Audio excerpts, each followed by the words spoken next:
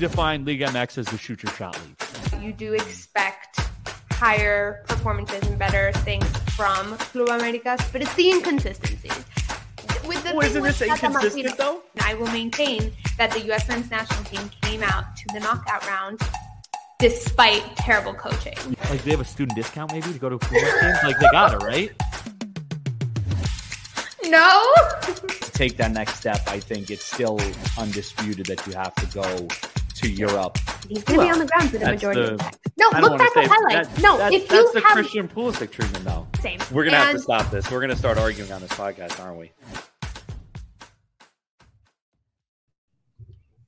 Hello, and welcome to another episode of the Real Futbol Show. As always, I'm Lizzie, U.S. editor, covering all things North American soccer for 9newman.com/US. Happy International Women's Day to all if you're listening live, and if you're listening later, then happy belated International Women's Day with my co-host, Gino Canello. How are you? Yes, happy International Women's Day to you as well, Lizzie. Obviously, an integral part of what we do here at 90min US. Along with all the other 90min, women that are, so integral to the company and what we do here. Happy International Women's Day to them. You guys do phenomenal work. You guys work your butts off. So, you guys definitely deserve that appreciation. How am I? I'm doing great. We have more MLS to talk about. Second week, we got a little bit more information on some of these teams, a little bit better, some cool moments. So it's going to be exciting. And then, of course, we'll talk about Liga MX and, CONCACAF Champions League. It is all starting to come together now. It's all starting to roll. And it seems like we have soccer in America here, every single day. So that's great. Yeah, it's in full swing. And before we know it, we have Nations League and international breaks. And then this summer of soccer that we have the Women's World Cup, CONCACAF Gold Cup, Leagues Cup, everything and anything in between. Major League Soccer's All-Star Weekend. Yeah, we really just have it all. So to get started, lead us into MLS Match Day 2. Yeah, a lot to go over this week. Obviously, we can't touch on all of it. We will. We're not going to be able to touch on Match Day 3 today, but as always, we will, as always from now on, we will always have a Twitter preview, Twitter Spaces preview show for Match Day 3. That ours will take place tomorrow. Still unsure of the time, so make sure you follow the account below my face here and look out for that time. But that will be tomorrow. But in terms of Match Day 2, I think we have to start off with the two Los Angeles teams, the teams that didn't play, and specifically we have to start off with LAFC. They get their rings. Just an unbelievable, moment for them. First time winning the championship. We have the ring to show you guys to look at. So right here, a couple cool things about it, which I thought was very, very awesome about the detail. 67 diamonds, I think it was, for the amount of points that they scored during the season. There's 128 black diamonds on it for the 128th minute game-tying goal by Gareth Bale in the MLS Cup final. And then 76 total white diamonds on it for the amount of goals they scored over the course of the season. So, very cool ring. But again, we saw LAFC back in action. Your thoughts on, I guess the ring, their action with beating Portland 3-2. Your thoughts on everything LAFC related. I thought it was a very interesting start to the season for them. Obviously, we know their season opener against LA Galaxy at the Rose Bowl was postponed to July 4th due to bad weather and crazy snow conditions and rain. Odd to LA, but California, it was a very interesting. Yeah, really. It's just very odd altogether. But it was interesting to see them come back. We know they had a couple of changes to their roster during the offseason. Chicho Arango predominantly. Gareth Bale, though, he played an integral part to the final. He was on and off during the season. So for me, it was more how the team was going to react without Chicho on that squad. And they did well. Portland is not an easy team by all means. I think last season was somewhat of a fluke for them, injury oriented and just several changes from their end. But they're not an easy team to beat. I definitely didn't have Chiellini scoring on my bingo card right away. So that was I great don't to think see. anybody did. I'm not even Yeah, sure not Giorgio really. Chiellini had it on his bingo card. So that was great. I think his celebration was really sweet for those who say he's not excited to be in LA or it's the downturn of his career. I think it was a wonderful goal and a wonderful team celebration altogether, but a great way to start the season and kind of saying no to that champion's curse that we hear all about constantly. Yeah, I mean, you kind of expected them to come out maybe a little flat. Obviously, there's a big question about who's going to score the goals now. Gareth Bale not there, Chicharito not there. They came out, they went up 3-0, kind of silenced that completely. Again, they gave up 2 goals, later and made it a little closer than it probably was. 3-2. Portland is, like you said, Portland's not an easy team to go out there and beat. So for them to come out, they had one less week of preparation than Portland did. Portland's already played a game. A lot of things were working against LAFC, and they kind of put all that to the side and said, "Don't worry, we're still the champions." So they went out there, they took care of business. Obviously, I'm sure a little hyped up with the championship ceremony, the banner, all of that happening. Obviously, a packed house. New stadium name, BMO Field or whatever they're calling it now. I mean, there's 17 BMO Fields in the MLS now. So, so LAFC came out. They came out hot, got their ring, showed everybody why they're the champs. They have the depth, and obviously we'll see what they can do now moving forward. Again, when things start to calm down a little bit and there isn't that adrenaline, they go on the road. Will they still be able to score those goals? But they did silence some of the critics this weekend. Moving forward, though, to the other LA team who did not silence many critics without their star striker, LA Galaxy, who had a very disappointing 3-1 loss to FC Dallas. Chicharito obviously did not play, still out with that injury. Your thoughts on the performance of the Galaxy? I have my own thoughts about Dallas, but we'll start with the Galaxy. Well, I think it was interesting how they handled it without Chicharito. He obviously is out with a hamstring injury, and he alone announced on Twitch that he'd be out for 2 to 5 weeks. But we know hamstring injuries are quite finicky sometimes, so whether that's extended or not will be very interesting. I think Galaxy will suffer without him, and they didn't necessarily make the right adjustments during the offseason. They did have some additions, some defenders. We saw a loan for a Julian Araujo replacement, but they just didn't live up to the expectations, which was disappointing because it's not like FC Dallas had a phenomenal game either. I'm particularly interested by Efrain Alvarez, the Mexican forward part of the Galaxy. He didn't see many minutes last season, and I'd like to see him thrive this season. If anything, right now is the chance because Chicharito's off on the sidelines. So it's really up to Greg Vanny to lean on him and utilize that going forward. But though he may look young, I think he's 23 or 22 or 23 now. So he really needs to step it up. And maybe if he gets consistent minutes, he will. But that's the most interesting aspect for me on that team. Ricky Puig's still a lot left to be desired. He's fast. He's quick on the ball, sure, but it's still a promise at this point. Yeah, I mean, Ricky Puig, he did not have a good game in this one. He did not get on the ball nearly enough in this game. And even when he was on the ball, he kind of was neutralized. So not a great game from him coming out as really being that star minus Chicharito, that guy who really is supposed to be able to run that offense. So the designated not a great player, game from him. as we know. Exactly. The designated player, getting paid that money. It's important. You got to perform. There's only 3 slots for designated players. So if you're not performing as a designated player, that's a problem. So he needs to step it up. Obviously, they struggled to score without a defined striker that is a defined starter and has been a defined starter.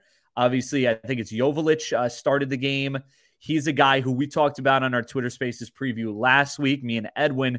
And we talked about it and said, this is a guy who was able to score off the bench, but was he going to be able to do it in a game and look effective in a game? Now, I believe he scored the only goal of this one. I have to double check, but still was not on the ball and was not as much of a presence in that forward position as I'm sure the LA Galaxy would have liked. And this is not the result the LA Galaxy needed after all of the kind of fan anger that's been pointed towards Chris Klein and the Galaxy organization leading up to this season. So not what you want to see from the LA Galaxy side. FC Dallas, on the other hand, I thought they had a decent game, a pretty solid game. I thought that they were able to control the game basically from start to finish. They didn't really allow LA Galaxy to do too much, whether that is LA Galaxy just being poor or FC Dallas actually imposing their will.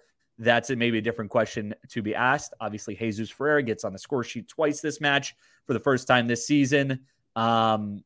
After coming back from the World Cup, after having a great season last year, goal scoring wise. So good for Dallas that they could get going at home against LA Galaxy. LA Galaxy wise, this is not a good look for them in their first match of the season for sure. No, and it was disappointing because it doesn't seem like a team that's been practicing for 6 consecutive weeks. I feel like this is their first preseason game back from vacation, back from international break. It seemed like there was no connection between the back line when obviously it's so important to have communication. And we saw those errors come in, allowing 3 goals. And I maintain they weren't necessarily phenomenal goals by Jesus Ferreira. So they really should have stepped up and done a lot better when it came to defending that. So it'll be interesting to see moving forward how they react. Again, it was their first game of the season, even though it's match day 2. So if they pick up and react to that going forward, that's great. Genuine worry or overreacting, I don't know. I think genuine worry is the lack of communication with these players that know each other and have been together for a long period of time. So yeah, no, I think it's not a genuine worry, but it doesn't help the situation. You know, it's not. This was again a team that had some turmoil coming into the season off the pitch, a team that kind of needed a win and needed to maybe not even needed to win, but needed to look good against FC Dallas in their first match. Didn't get what they needed to get, and it doesn't help the situation anymore. It doesn't hurt the situation anymore, probably. It's game 1 of 38, or however many they play. I think it's 38. So it's not like it's a major issue, but it also didn't look good on the pitch for like strong portions of that game. So I think it's not a genuine reason to worry, but I do think that it's not helping the situation. It's definitely not. And I think even more concerning that people are looking to Chicharito's injury as the excuse for the performance when the attack wasn't necessarily the most concerning aspect of what happened on that field. It was the defense. And everyone was intact, barring obviously Julian Araujo. But he left a little bit ago. You should have had that handled. And I mean, again, they did attack that left side of the pitch, which would have been Julian Araujo's side, a decent amount. You saw Velasco attacking down that side. I believe at points they switched Paul Arriola to that side, and it seemed like there was a lot flowing down that left side where Julian Araujo would have been. But still, again, you're right. It's not the rest of the defense should have a pretty good familiarity with each other. So that's right. A little bit of an issue. Moving forward now, we'll move over from the Western Conference teams over to the Eastern Conference. We had a big matchup this weekend. We had a couple big matchups. Orlando, since he didn't really live up to the hype, a 0-0 draw. But Inter Miami Philly, the big game, a big one we talked about a lot on the preview show. Inter Miami gets a 2-0 win over league, league champions from last year. Conference champions from last year. Philadelphia Union, a team that was coming off a 4-1 win at home. Your thoughts on the Miami performance? Are they the new? I mean, obviously this might be an overreaction, but you got to say it when Philly is the team that everybody kind of expected to be the best again. Is Inter Miami better than we expected and possibly the new big dog in the East? Ooh, okay. I would tone that down just a little bit. I don't think they're I the don't big know. dog of the East just yet. Even Phil Neville said it after the game. We aren't super happy at the moment. It wasn't the best performance we could have given. So I'm not overly excited about our achievement quite yet. I do agree they are way above what they provided last season. They're doing a lot better and kind of riding off the momentum at the end of the 22 campaign, which is great. It's nice to see Miami doing well. My only concern at the moment is the fact that these fresh young faces are making an impact while players like Leo Campana are injured, and whether that's going to change the dynamic of the squad once he comes back. Is Phil Neville going to insert Leo Campana and potentially slow down the team or change the dynamic? That would be a huge concern because they're doing so well right now. But when considering seniority, there's a conversation to be had, especially because he did score last season. So that's something to watch on our end. But yeah, they are doing better. But Philadelphia also extremely disappointing. Miami took advantage of that, sure, and they did well. But Philly was extremely disappointed. And for the second time now, because as we'll get into with the CONCACAF Champions League, they were extremely disappointing against Alianza as well, using players like Carranza and Gazdag. So it might just be in fairness, Gazdag and Carranza didn't come out on until about 15 minutes left in the game yesterday. But I know what you're saying about this. It was I believe they came in at minute 62. 62, so okay, maybe it was a little bit more. A little bit to make like an 30 impact. minutes. We can talk about Jim Curtin's disrespect to use a B team, but we'll get into that later. Listen, we'll get into it later. I don't look at his disrespect, but we'll get into it later. Oh, okay. But yes, so against Inter Miami, they were still disappointing. They were still disappointing against Inter Miami. That doesn't take credit away from their victory. I think they maximized on the opportunity. Yeah. Great potential, great goals. Robert Taylor, phenomenal strike. But Philly needs to step up. You can't ride from the first victory, especially because, what was it? Was it against the Crew, correct? It was against the Crew. Rapids. The Columbus Crew it was against the Columbus Crew.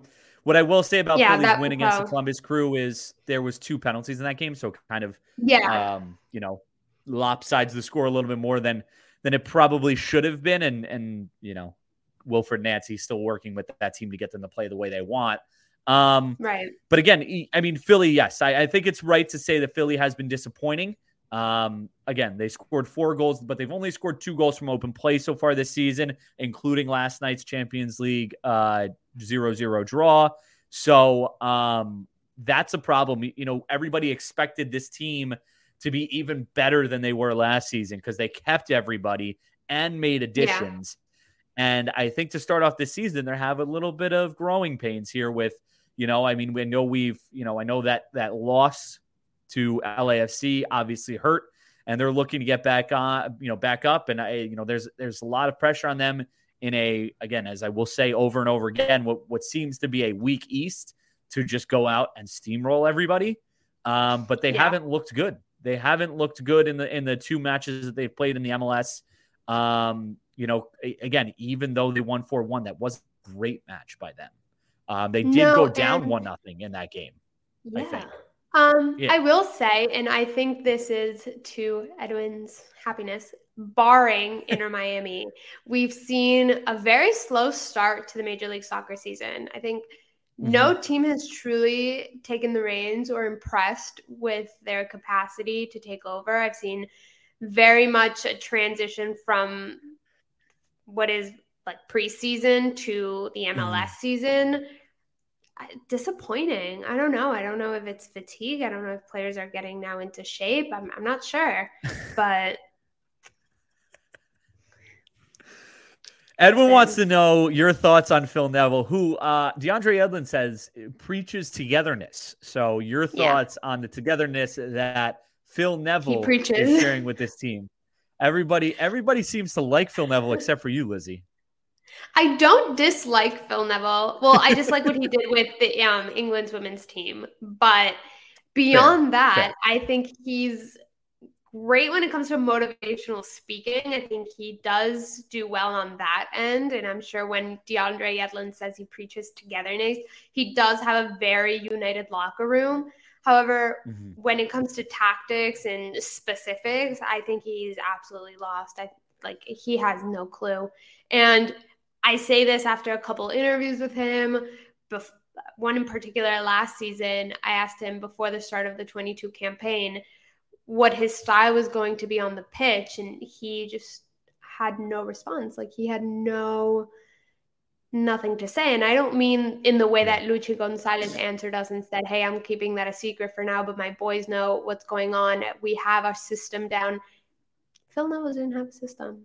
He didn't have a style. He didn't have a system. He didn't have tactics in place. I truly think it works when he says, get out there and do your best. And these players do their best and they win, which is great. But the concerning aspect is if they're 3-0 down in the middle of a game, they look to you to make those necessary changes and analyze what's going on the field. And I don't think he has the capacity to do that very well. Yeah, but is that but I don't know. I feel like it's okay. I mean, the subs that he's made have had impacts. It's not like hasn't had like at least this But what season. challenge what challenge have they faced at the moment? I mean, they were only 1-0. It's not like they were up 2-0 the whole game. I mean, they were only up 1-0 at, until Taylor's goal. Like it's not like it was. Yeah, but I think still you have to, as a coach, you have to figure out a way to make sure that the other team doesn't score a goal through 90 minutes. Yeah, but I wouldn't credit him for that. but he had to make the changes. I don't know, Lizzie. It sounds like you're... No. I think he's a great motivational speaker. I think these players love him and rally around him. And I think as long as there's good results, he will continue to do well.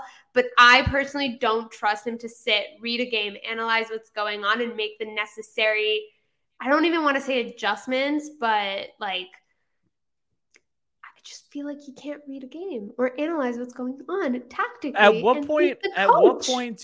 At what point in this season do you say, okay, maybe Phil Neville has somewhat of an idea of what he's doing? What do they have to do? I think when they face Western Conference giants, they're down by 2, and he gets that 4-2 comeback win and is top 4 in the Eastern Conference. Then I will give Phil Neville hype. He has to be down. He has to be down in a game to a Western Conference title contender, giant, and then come back and win it. And that's when you'll let him. That's when you will give him credit. A couple comeback victories and top 4 of the Eastern Conference, and I will give into the ridiculous 90-min Phil Neville hype. We're pushing the 90-min Phil Neville bias here on. This has nothing to do with Phil Neville being a former Everton player either, by the way. But yes, no. Listen, I agree that there's still a lot to be desired, but beating the Eastern Conference champs from last year, an Eastern Conference champ team that didn't lose many players. Granted, it was at home. They have played their first 2 games at home. They still need to go away, so that's something that needs to be figured out. But I think Miami is starting to live up to the hype a little bit. And this is a big step in the right direction. It may not be all of it. They may not be the new big dogs in the East, but it is a massive, massive step in the right direction for Miami. So, yeah. Moving on now to probably the biggest party in all of MLS this past weekend. We go to St. Louis.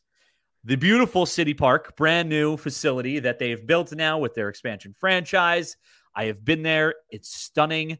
They opened up their new stadium this past weekend to a crowd of 22,423 people, which is about 70 people less than their capacity. So we'll call it a sellout crowd. Sellout crowd. It was an interesting game for sure because everything that could have possibly happened in a soccer match happened in this game. You had own goals, penalties, deflections, bad passes out of the back. I mean, I don't want to say it, but in a way, Charlotte kind of handed them this game because Yeah. everything that was good for St. Louis came from a massive Charlotte mistake. Yeah. But for a second week in a row now, we've seen. Yep. And that leads questions about Charlotte, which, is a little worrying because they haven't scored a goal, or no, they scored one goal this season. Great in this match. They lost this match 3-1 to St. Louis. Enzo Capetti getting the goal, their new addition there. But in terms of St. Louis, I mean, I don't know what you thought. Atmosphere looked unbelievable there. We've talked about it over and over again. This is a soccer city, and they were ready for this. And it just looked like a great time. It looked like everybody was, just enjoying themselves and getting that win. And I'm sure they fed off that. But getting that win is a huge step in the right direction now, as St. Louis is only the 4th MLS franchise ever to win their first 2 matches in the MLS, and the first since LAFC in 2018. So all good from them. Yeah, great job. No, I thought it was super exciting for them to see how they were doing.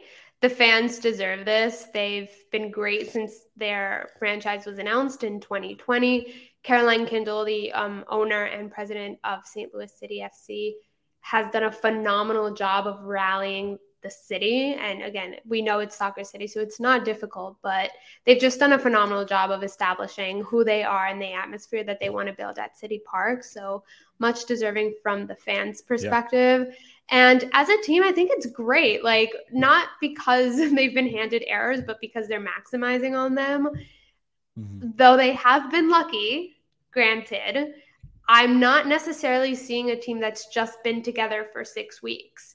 I feel them united and communicating with one another as if it's this 2-year-old team just coming back. I saw them better than I did Charlotte, and it's not Charlotte's inaugural season anymore. It's their second campaign in Major League Soccer.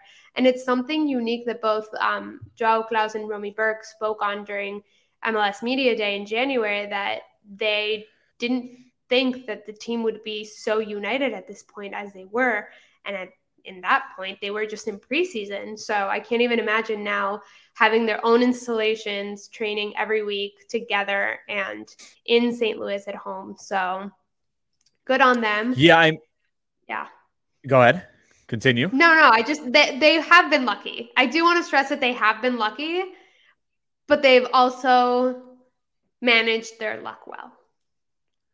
Yes. I mean, again, you see, with the back pass out of the back, you still have to put the ball in the back of the net. With the penalty, you still have to put the ball in the back of the net. The own goal, obviously, is a luck factor. But again, they have looked very – no, yeah. I mean, I agree that they've been very lucky because, again, we talked about it last week, the Jared Stroud back pass thing that happened against Austin.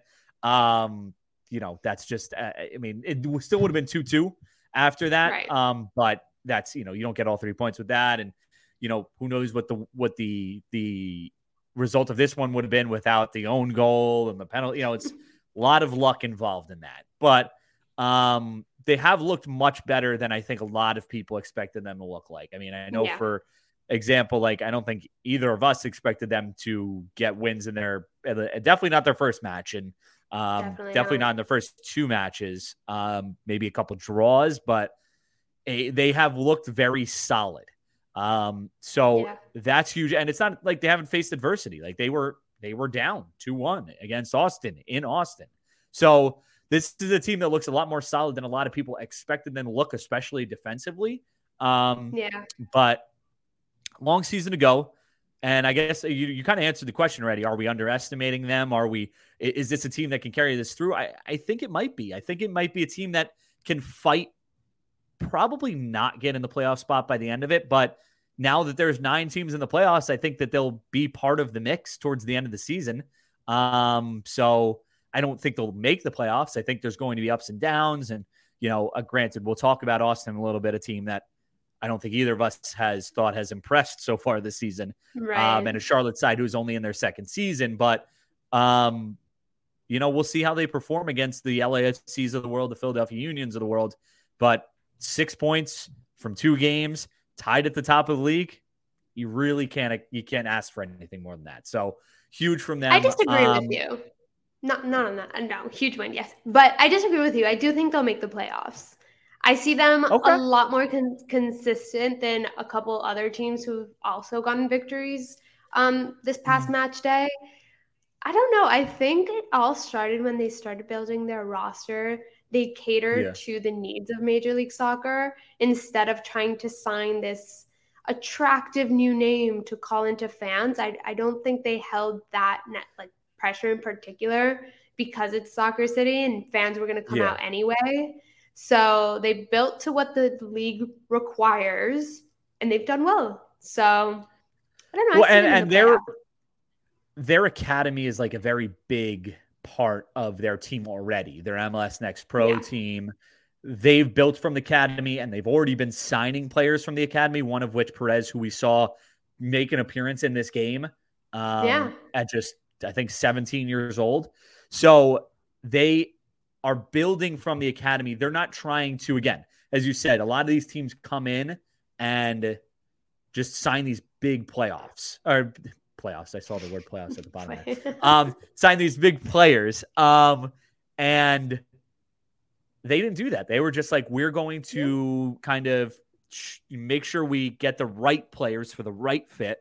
They brought in a big name, I guess a bigger name, and Berkey to play in goal. But Klaus is not someone who many people are familiar with. He's only 25.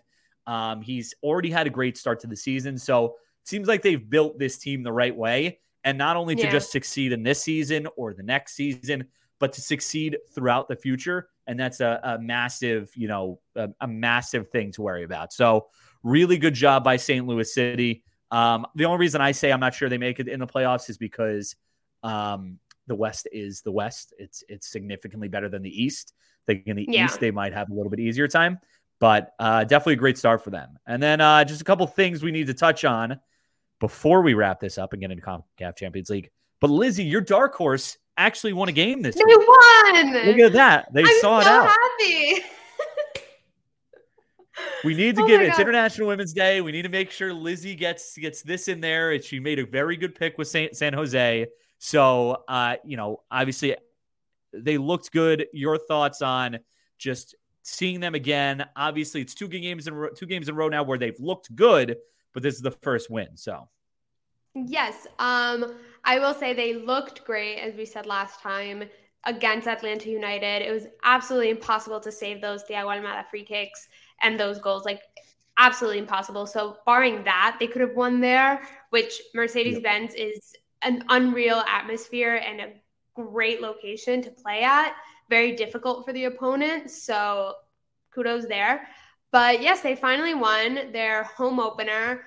First win under Luchi Gonzalez, the new head coach. And as they are boasting on their social media channels, a new era, which I truly think it is. These players have talent. Jeremy Ebobisse, I believe his last name is pronounced, has potential. Ebobisse. That's how it is. I kept forgetting how to pronounce it. It's Ebobisse. That's what they said on the broadcast, at least. My Spanish will get me every time, but he I thought it was Ebobisse too. He's gotten on the score sheet. He's doing great. Cade Cowell did not, but he still has the potential to go far. As we reported earlier, he's been scouted by a couple of European teams now, and he's being looked at constantly because he does have that talent. So first win, but the first of many, I predict. They're doing well, and they're a contender. I don't think they'll be top 4 in the West because it's a very difficult year for the West. But I do think they'll make playoffs and definitely not end in last place like they did last season. Yeah, they don't look like they'll do that. They do have a lot of their wings are very, very good. Cade Cowell is he looked very good. Did not score, but looked very good and missed a couple key chances. He could have scored in this one, just did not take his chances. And I guess that's the only thing that worries me about this team, San Jose, because this game could have been a lot better or looked a lot better from a scoreline perspective. They missed a bunch of key chances in this one, last game as well. So they need to take advantage of that if they're going to, continue on the success and build on this success. But they looked very good against Vancouver, and Vancouver is a team that, we'll see. I don't know if they're going to be that great this season, but you need to get, San Jose went in, they did the job, they took control of the game. Cade Cowell looks amazing in a cowboy hat with a mustache. Okay. I mean, that's stunning. That's stunning. I mean, I love it. It's my favorite look of all time. What a look. I wanted to do Okay, this thing where I'm going to go skiing in a little bit, not today, but sometime this month. I wanted to do the mustache with the 80s ski suit, but the mustache with the cowboy hat looks really good. I think he pulls it off. I don't know. I mean, it's definitely the Lizzie's not as Wild West. Definitely the Wild West. Keep it at the West. Fashion icon Cade Cowell. Oh, okay. I wonder how that look would be received in like Europe. If he were to move to Europe, you think he could pull off that? I feel like that would be received very poorly in Europe. I'm gonna take it closer to home, just New York, just downtown. New York. No, I think you can pull it off in New York. Striding down Manhattan, just like. I'm gonna go. I don't know. At least not in Miami. He's a Texas boy, right? I mean, that's I'm assuming this is just not a fashion trend. I'm pretty sure he's a Texas boy. I think he was born in California. No, he was born in California. Yeah. Oh wow, that's an interesting look for a California kid. I'm kind of surprised by that, but nonetheless, our fashion advice is really not important to anybody on this podcast. No. San Jose looks great. Good call by you.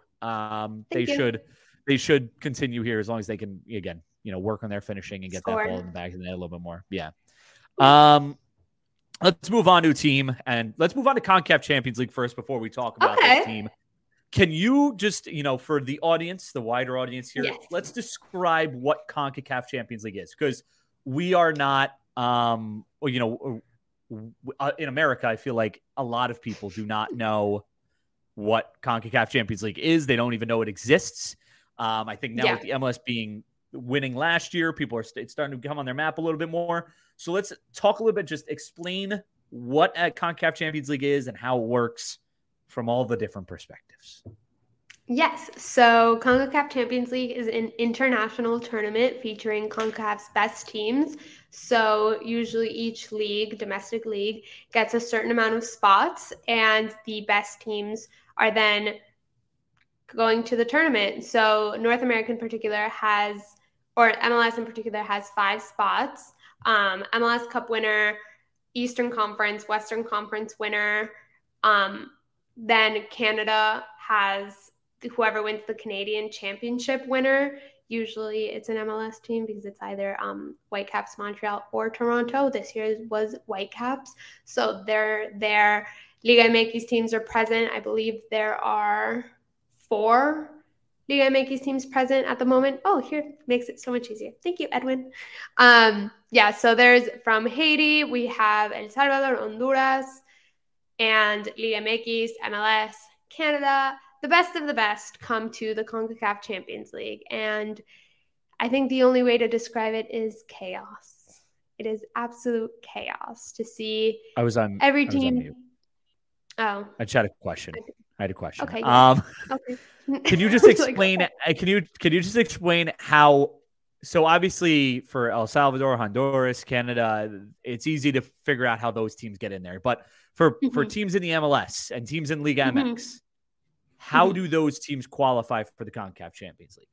So for MLS, it's MLS Cup winner, then Supporter Shield winner, then Eastern Conference and Western Conference, and then Canada Championship. And then for Liga MX, it's Apertura winner, Clausura winner, and I believe runner-ups. Usually I think for US too, it's US Open Cup winner. US Open Cup. Yeah. US Open Cup winner as well. So that would make it Orlando City. So MLS in general has 5. As we said, MLS Cup, Eastern Conference winner, Western Conference winner, Supporter Shield winner, and US Open Cup winner.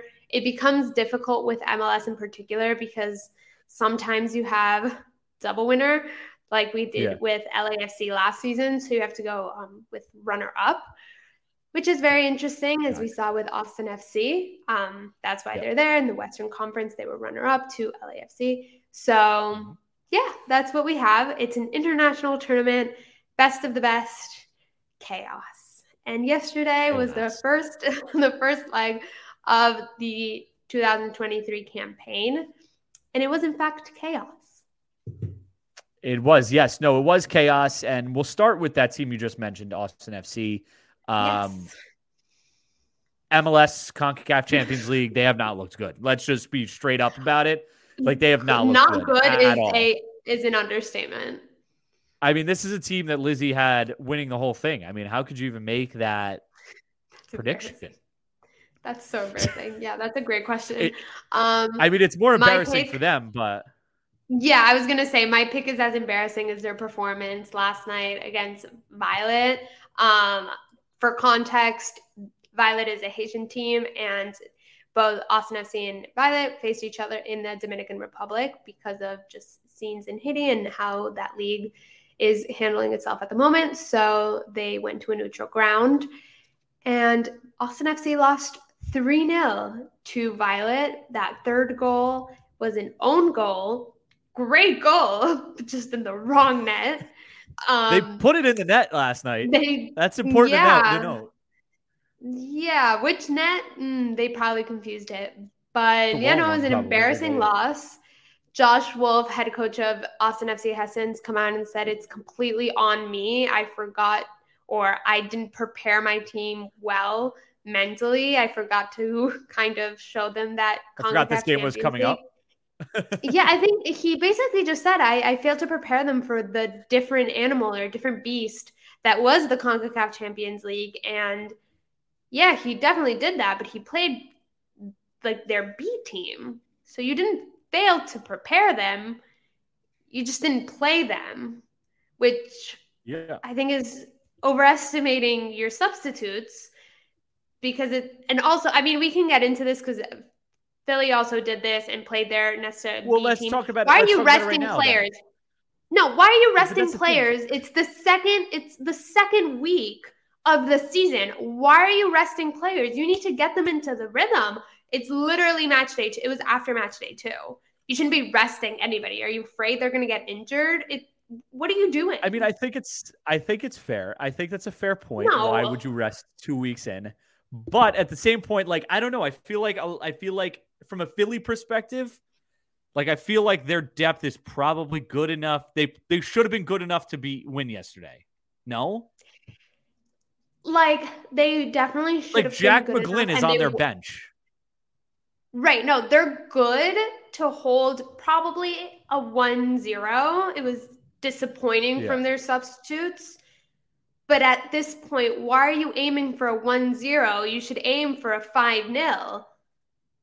Why are you resting these players who need to get into the rhythm of it all and understand? A lot of these teams have never been in the CONCACAF Champions League, and you're playing the substitutes from the get-go. Are you not trying to teach them what this competition is about and expose them to the new aspects of an international tournament? Your players. Makes sense. Makes sense. No, that makes sense. I mean, again, the Austin one doesn't make sense because I think Austin should just be playing players because clearly their start has not been good. And I guess Philly probably in the same way, right? I just look at it as, again, it's different. So the way I think it would be easier to say rest the players in the CONCACAF Champions League if, per se, rest some players, right? Like rest a few players if there was a group stage and it wasn't 2-round knockouts. I guess 2-leg knockout. I think at least then you'd be like, okay, well, if this guy doesn't play every single group stage game, they're playing most of their players and they, most of their players throughout the group stage and they'll get through. They're not worried about getting through, right?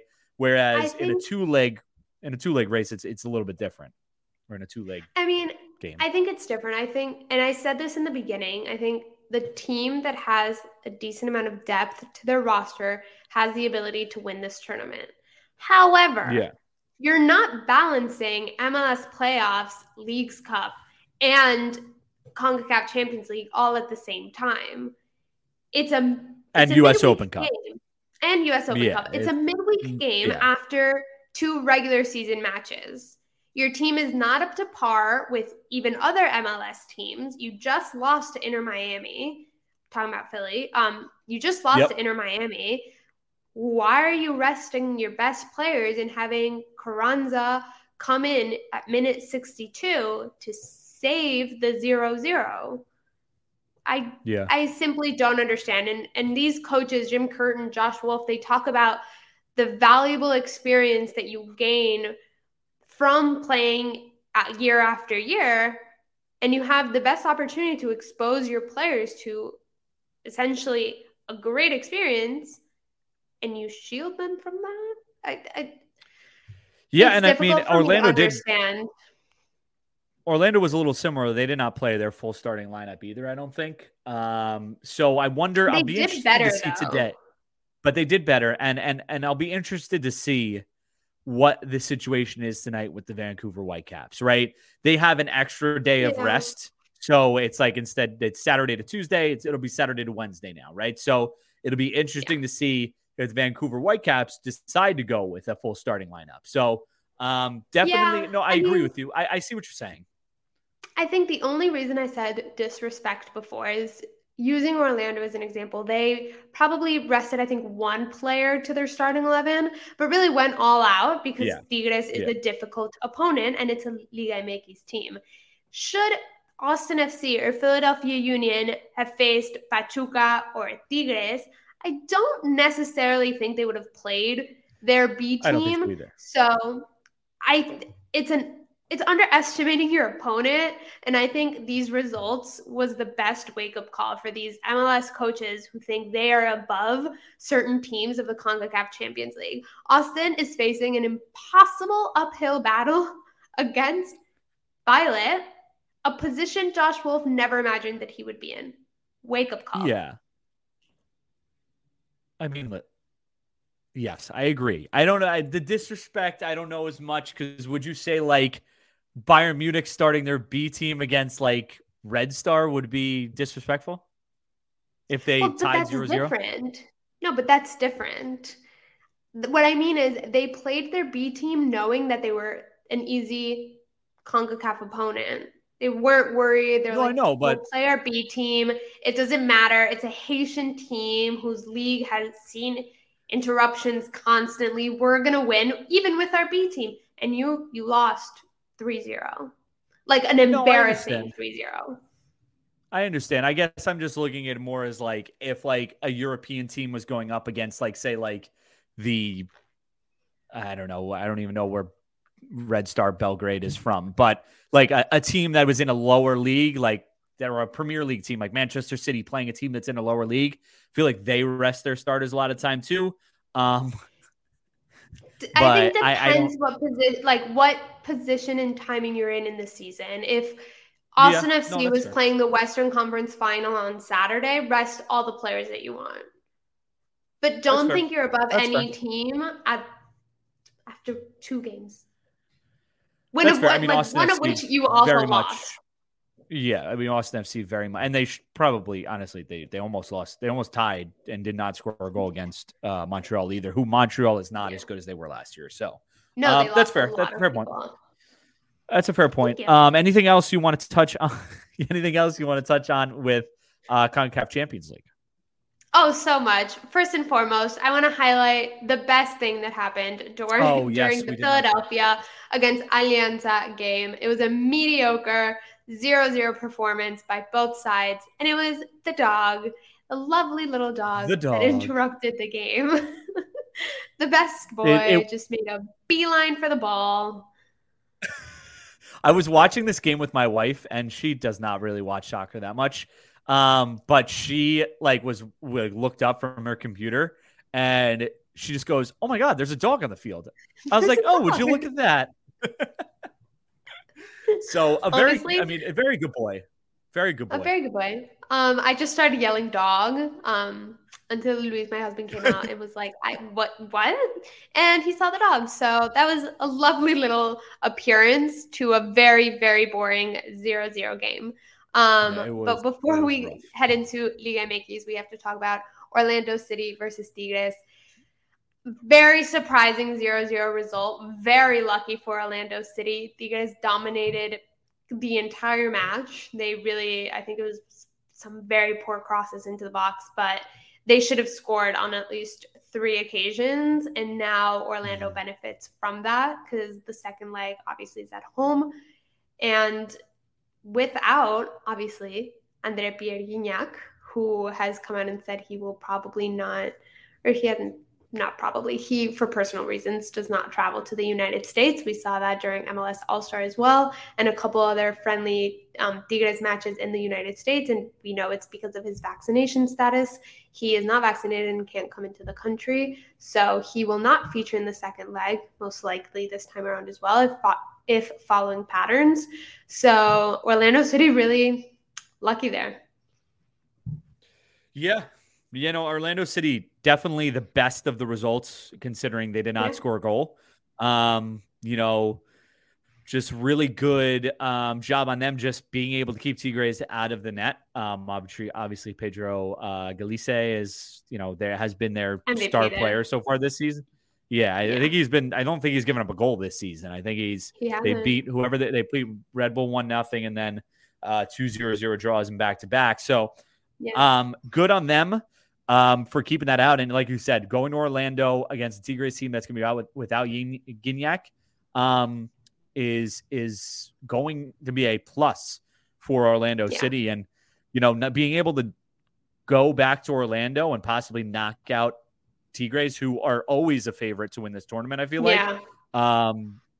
I think that would be huge, not only for Orlando, but for the MLS's hopes of winning CONCACAF Champions League again this season. Yeah, and I mean, I wouldn't underestimate Nico Ibanez and Gorrian, but it's definitely a leg up not having Gignac there to headline that attack. So Orlando City, very lucky on that end, and we will see what happens in a couple weeks' time. But they're definitely the winners of these MLS teams in the CONCACAF Champions League, barring the Vancouver Whitecaps, who, as you said, played tonight. Yes. Yeah. We'll see what happens with the Whitecaps tonight. They take on Real Espana. I don't know where you may know where they're from. But they're at home. Yeah. So Vancouver is going to get a chance tonight to take that, the opportunity now to go up in the CONCACAF Champions League. It's an important one for them because they have not looked good so far this season. So we'll see what happens with Vancouver. And it'll be interesting to see. They've taken leads in both of the games that they've played. I believe they took a lead in both of the games they played, and they were unable to hold on to that lead or expand on that lead. It'll be interesting to see if they get a lead tonight, if they'll be able to hold on or expand on that. But I think that's it from CONCACAF Champions League and MLS. What do you got for us, Liga MX? Well, what do I have for you? Cruz Azul lost 3-1 against Mazatlan. This is the thing. We're not talking about it. Skip to the next topic. We're not talking about it. We didn't talk about it for 2 weeks, and they won 3 games. We're skipping over. Mazatlan, really just one of the worst teams this season after 11 games. One of the absolute worst, bottom team. Defeated Cruz Azul 3-1. That was phenomenal. No one expected that. Great to watch. I enjoyed that. Gino, did you? I'm just here so I don't get fined. I have no comment. That's come on. Great sports reference. Come on. Great sports reference. Yes, I'm sure that's what Tuca Ferretti said. We love that. I'm sure in the locker room they were quoting Marshawn Lynch. This so frustrating, man. They win 3 in a row. They get the worst team in the league, and they just shoe-in. Should have been a shoe-in. Yeah, but they take an absolute dive in an important match. Like, that's like a match you get 3 points. Where would they be right now? Let's check the standings. Easy. 3 points, they'd be in 8th place above Santos Laguna. So I mean, they're still in a playoff spot. Whatever. Yeah. Well, they'd be up there. Whatever. They'd be 4 points away from topping Club America, who had an awful, disgusting loss this week. First of all, we'll talk about that disgusting loss. Okay, sure. but yeah, it's not good, is what I will say. Not great is that's what I like to say all the time. Is not great. A loss. Sorry, just checking this. Okay, they were at least on the road. They didn't lose at home, which is good, but it doesn't matter. They should have won. Doesn't matter. There's really no excuse for this one. And that's all I'll say. Isn't.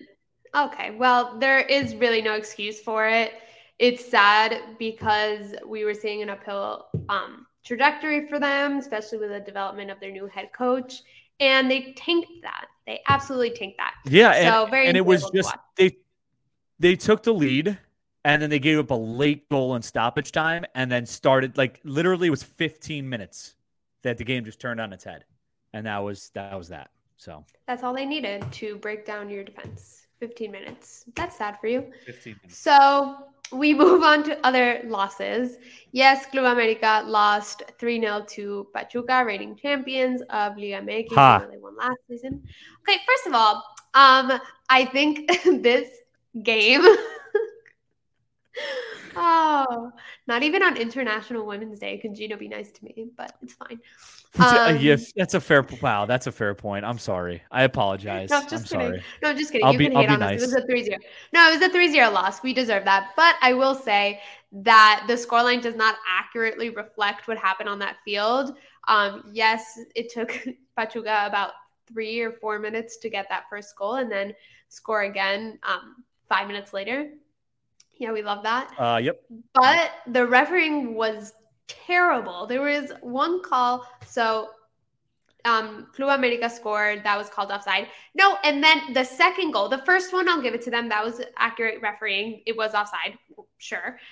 The second goal, though, I'm going to need you and everybody listening to watch that highlight.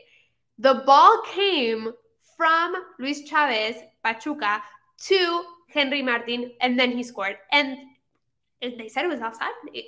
It literally can't be offside. It came from your opponent. That's not how that works. So that was called offside. Very, very Did it get passed back?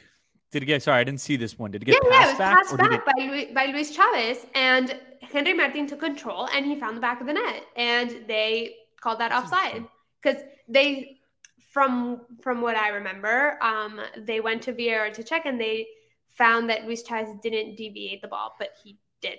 He did deviate it, and he touched it, and that's just shouldn't have been. Granted, they still lost, but it should have been a less embarrassing scoreline, like 2-1 at that point. And after 2 disallowed goals, it becomes a mental game, and I think it took an emotional hit to the team, and they lost 3-0. Granted, Pachuca is a great opponent, a great rival. They've been doing really well this season, living up to expectations. Kevin Alvarez doing so well. Even with the loss of Nico Ibanez to Tigres, Pachuca is handling things well. So I'll accept the loss, but it is a very deceiving scoreline. Now, I distinctly remember when I was complaining about the referee for Cruz Azul, you said you can't use the referee as an excuse. So why does it change with Club America? I do you don't not remember recall. it? I'm sure you can find it. I don't recall. I do not recall. I choose not to comment. Yeah. No, yeah. I mean, it's definitely. I think you're right when it comes to the mental toughness after having 2 goals disallowed. It's always difficult. So that's definitely something that is always difficult. But I mean, like you said, Pachuca. I mean, they took it by the reins, took the bull by the horns, right away. You know, they 4 minutes in, putting the ball in the back of the net. I mean, in contrast to what we were talking about Cruz Azul, I mean, it only took 30 minutes for Pachuca to score 3 goals. So, you know, it's that's a problem, you know, from a Club America perspective. So we'll see what happens, but Club America get their first loss of the season. We'll see how they rebound now and moving forward. Yeah, and I hope Dan Ortiz, the head coach, really switches out Oscar Jimenez, the goalkeeper. It was extremely disappointing from his end. He's been fighting for that starting role, being a substitute to Memo Ochoa. Now he finally gets that spotlight, and he messes up so badly on the first 2 goals. To the point where in the second half, anytime he had the ball, he was booed by home fans. They were playing at the Estadio Azteca, and fans would just boo Oscar Jimenez. That has to be just absolutely heartbreaking for him after waiting so long to play. And even in I remember watching, again, it's just it is the biggest tournament in all of Mexico, the Copa por Mexico. I remember when watching Club America and when Oscar Jimenez was in goal for them there after Ochoa left and whatnot.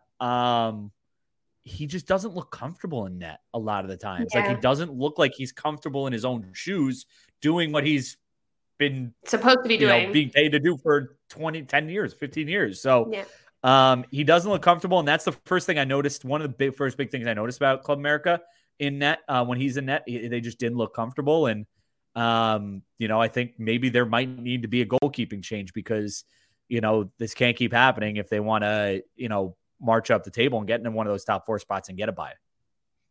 Yeah, and I mean, Club America has the option. Malagon is sitting right there. Absolutely great choice. They signed him. The whole point was for him to play and become an up and coming figure. Third goalkeeper for the national team. We'll discuss briefly Diego Goga's first call up and first roster for the Nations League matches coming up in March. But Malagon did not make it. Not surprising because he's not playing. But yeah. I think along with all other Club America fans and Tan Ortiz, was waiting for Oscar Jimenez to get that yellow card so that technically he wouldn't be allowed to play next game. And that embarrassing, we have to switch the goalkeeper wouldn't have happened. But it did not. He did not receive a yellow card. So I hope to see Malagon, and I hope that Tan Ortiz can make that distinction because Jimenez really just doesn't belong at goal there. So, yeah. And sadly, but title contenders Chivas defeated Santos Laguna 2-0. It was very disappointing. Santos defense, once again, absolutely lacking, forcing Carlos Acevedo into the most uncomfortable situations as a goalkeeper, to the point where he was visibly upset after that second goal because he could not believe his eyes and what the backline had done. But Chivas looking really, really good without Alexis Vega, who's close to a comeback. So, yeah. Really hitting their stride. Really hitting their stride really now. are. I mean, on a Santos side of things, they get the win last week, and then this week come back into losing ways. From a Chivas side of things, they're unbeaten in 7 games now. They've only lost 1 game all season. They have only even tied 3 other games. Well. So they're doing very well without Alexis Vega, which we thought was going to be an issue after that first match when he went, because I think it was the first match when he went down. But they've looked really, really good, and that's huge for them. I mean, they're kind of, just motoring through this schedule right now, and they seem to be picking up confidence each and every game. So massive. And then once they get Alexis Vega back, it's only going to get better. So a new leadership did the team very well. Yeah, and they're in third right now, and only 4 points off of that first spot. So they've looked really, really good in a situation where we weren't sure if they were going to be that great. Yeah. Kind of wrapping up before we finish, Diego Coca called up 34 players to the first Mexican national team call-up of the year. Some highlights that he included, obviously, Carlos Acevedo, Memo Ochoa, Hector Herrera, and Andres Guardado officially not on the roster, which was, I think, a great step towards that generational shift that fans were looking for. Julian Araujo, who we know left to Barcelona, is back in the roster. So that was extremely exciting. Marcelo Ruiz, a young figure. De La Rosa, young figures. So several new youngsters, and we'll get all into it when we have our Nations League episode, and after the U.S. men's national team have their roster announced, we'll get all into it. But important to acknowledge that Diego Coca is listening to what the fans want and understanding what the national team needs. Santi Jimenez in the call-up, no Rogelio Funes Mori. Several changes made, necessary changes, but it's exciting to see new leadership take control of the Mexican national team after the World Cup disaster. Yeah, I mean, it definitely seems like they're moving in a certain direction and moving away from certain players and doing things that I think a lot of the Mexican national team supporters want. So, it's always good to see new faces, especially when you're at the beginning of a World Cup cycle, when there's, it's just Nations League. You don't have much to worry about. It's good to get those guys in, getting competitive matches in to make sure they're ready when it comes time to lace it up for a very important match. So, definitely a good sign for the Mexican national team that they're bringing in these types of players. Very exciting. Just before we finish, also, don't forget tomorrow we're doing a Twitter Spaces to preview match day 3 for MLS and touch a little bit upon what happened with the Vancouver Whitecaps tonight. So stay tuned. As always, follow us on social media. Our show is on YouTube. And yeah, see you next time. Thanks for listening. Peace. Bye. Everybody in your crew identifies as either Big Mac Burger, McNuggets, or McCrispy Sandwich. But you're the Filet-O-Fish Sandwich all day. That crispy fish, that savory tartar sauce, that melty cheese, that pillowy bun. Yeah, you get it. Every time. And if you love the Filet-O-Fish, right now you can catch 2 of the classics you love for just $6. Limited time only. Price and participation may vary. Cannot be combined with any other offer. Single item at regular price. Ba-da-ba-ba-ba.